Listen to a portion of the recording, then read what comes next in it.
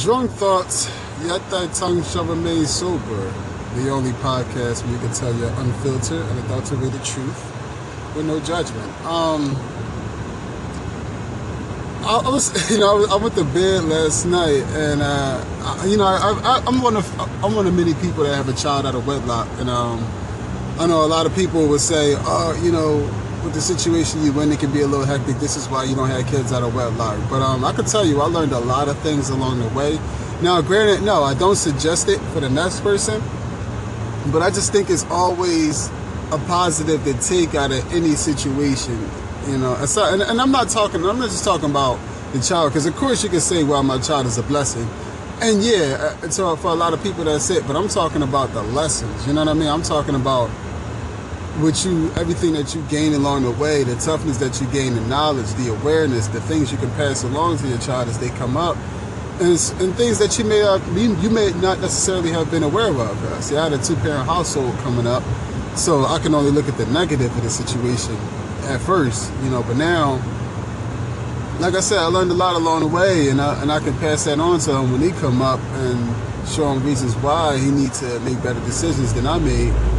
And that's not a knock on his mom or anything like that. It's just, this is not really ideal. I believe that a child needs both parents daily, if possible. You know what I mean? Or he needs their relationship as healthy as possible. He needs to see his parents actually get along and not, be fake, because kids pick up on that stuff. They can tell when y'all really don't like each other or when y'all just faking it. So, I would just like people to chime in on the topic, unwedded parents or parents that are not together. See, because we always talk about, here's the thing, we always talk about single moms or whatnot, but there are cases where the child has both parents, but if the dad isn't in the household or the mom is in the household, it kind of has a single feel to it. It's like, well, I only see my dad on these days or whatever the case. And even if you see your dad a lot, it's just something about having both parents in one household that just makes a difference, at least in my opinion, a lot of times. So, yeah, I would like for people to chime in and let's talk about this situation. Let's talk about, the negatives of it. Let's talk, if there's any positives, let's talk about the positives of it. Let's also talk about, if you are a single parent, let's talk about your process. How did you get better? Like, how did you come to grips with it? Did it even bother you at first? Does it still bother you? And what advice would you give the next person? Good evening, people. Welcome to another episode of Drunk Thoughts, Sober Tongue, the only podcast where you can tell your full, unedited, unfiltered truth. And I want to talk about how we raise our kids, because when we're growing up, well, if you grew up in the era I grew up in, if you was the 80s baby, then you were taught that growing up in a wholesome home is the way to go. And I still do agree with that, but I think as times change, our method needs to change. And that's just my own perspective. I could, some people don't agree with it, but for me, that's my method. I think as times change and things become a little more how we deem it is messed up, the way we raise our kids need to be a little skewed in terms of reality. Because I know for me, like me raising my son, I can tell him, look, I don't want you having sex, but I'm not going to tell him, look, don't have. And here's the thing.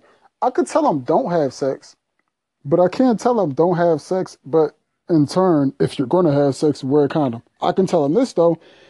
I don't want you to do that. I don't think it's in your best interest to do that. I don't think it's a good idea. But if you're going to do that, not only should you use a condom, I think you should think twice with who you engage with. I think it's going to be I think raising our kids require a different method nowadays, because the longer we try to stay with this old school method, the further we get away as far as the connection. And when I say connection, I'm not talking about a friendship. I'm talking about us being able to reach our children. Now, mind you, this is coming from a 29-year-old man, and I do believe, I believe that the way you raise your kids is going to have a big effect on them. But I also want us as parents to understand they're going to have outside influences other than us. And those outside influences are new school. So you got to find that balance between that old school, wholesome way of raising your children and the new school way, the reality of things. Because yeah, we have what we deem as reality, but really that's just perception. This new wave is reality. The kids are reality. The new school, that's what's popping. That's, it's always the thing about like the it thing. The it thing is a young man's thing. It's a young man, young woman's thing. That's the it thing. So I just want to talk about that. That's the whole thing about this whole podcast, this whole segment. I want us to talk about how we raise our kids. Like, how do you raise your children? And if you had children in the 80s, of course, this segment probably won't be for you. Because if you had children in the 80s, then your children probably turned out like me. Still got that wholesome attitude, still got that two-parent household attitude, still have that. It's hard to adapt because I grew up in a two-parent household and I was raised a certain way, or what have you. That's if you had kids in the 80s. Even if you had kids in the 90s, if you are a certain way, you probably raised your kids to be like me. But me just being conscious, it's not even me trying to be hip. It's me being conscious of the new wave, the new school, how they do things, their attitude, their perception. I just understand that kids think parents don't understand. And it's not even just that. It's like that times 5 because it's so much information that they have now, with so much access that they have now that we didn't have back in the day. So back in the day, you could hide certain things. Now you can't hide nothing from your kids. So the best thing to do is to lay it out on the table, but lay it out in a way that the perspective is still, you should be wholesome.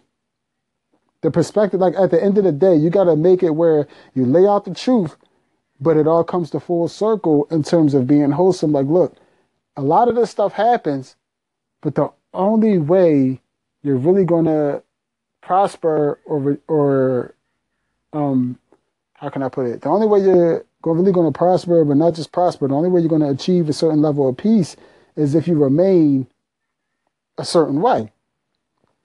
You don't have to be like so-and-so down the street. So, yeah, I know I rambled on this whole thing, but anyway, I just wanted to, that's the whole segment of it, how we raise our kids. So if you chime in, let's talk about it. Good evening, people. Welcome to another episode of Drunk Thoughts, Sober Tongue. And I want to talk about the narrative between men and women. I kind of want to change the narrative. I want to change how we talk about each other.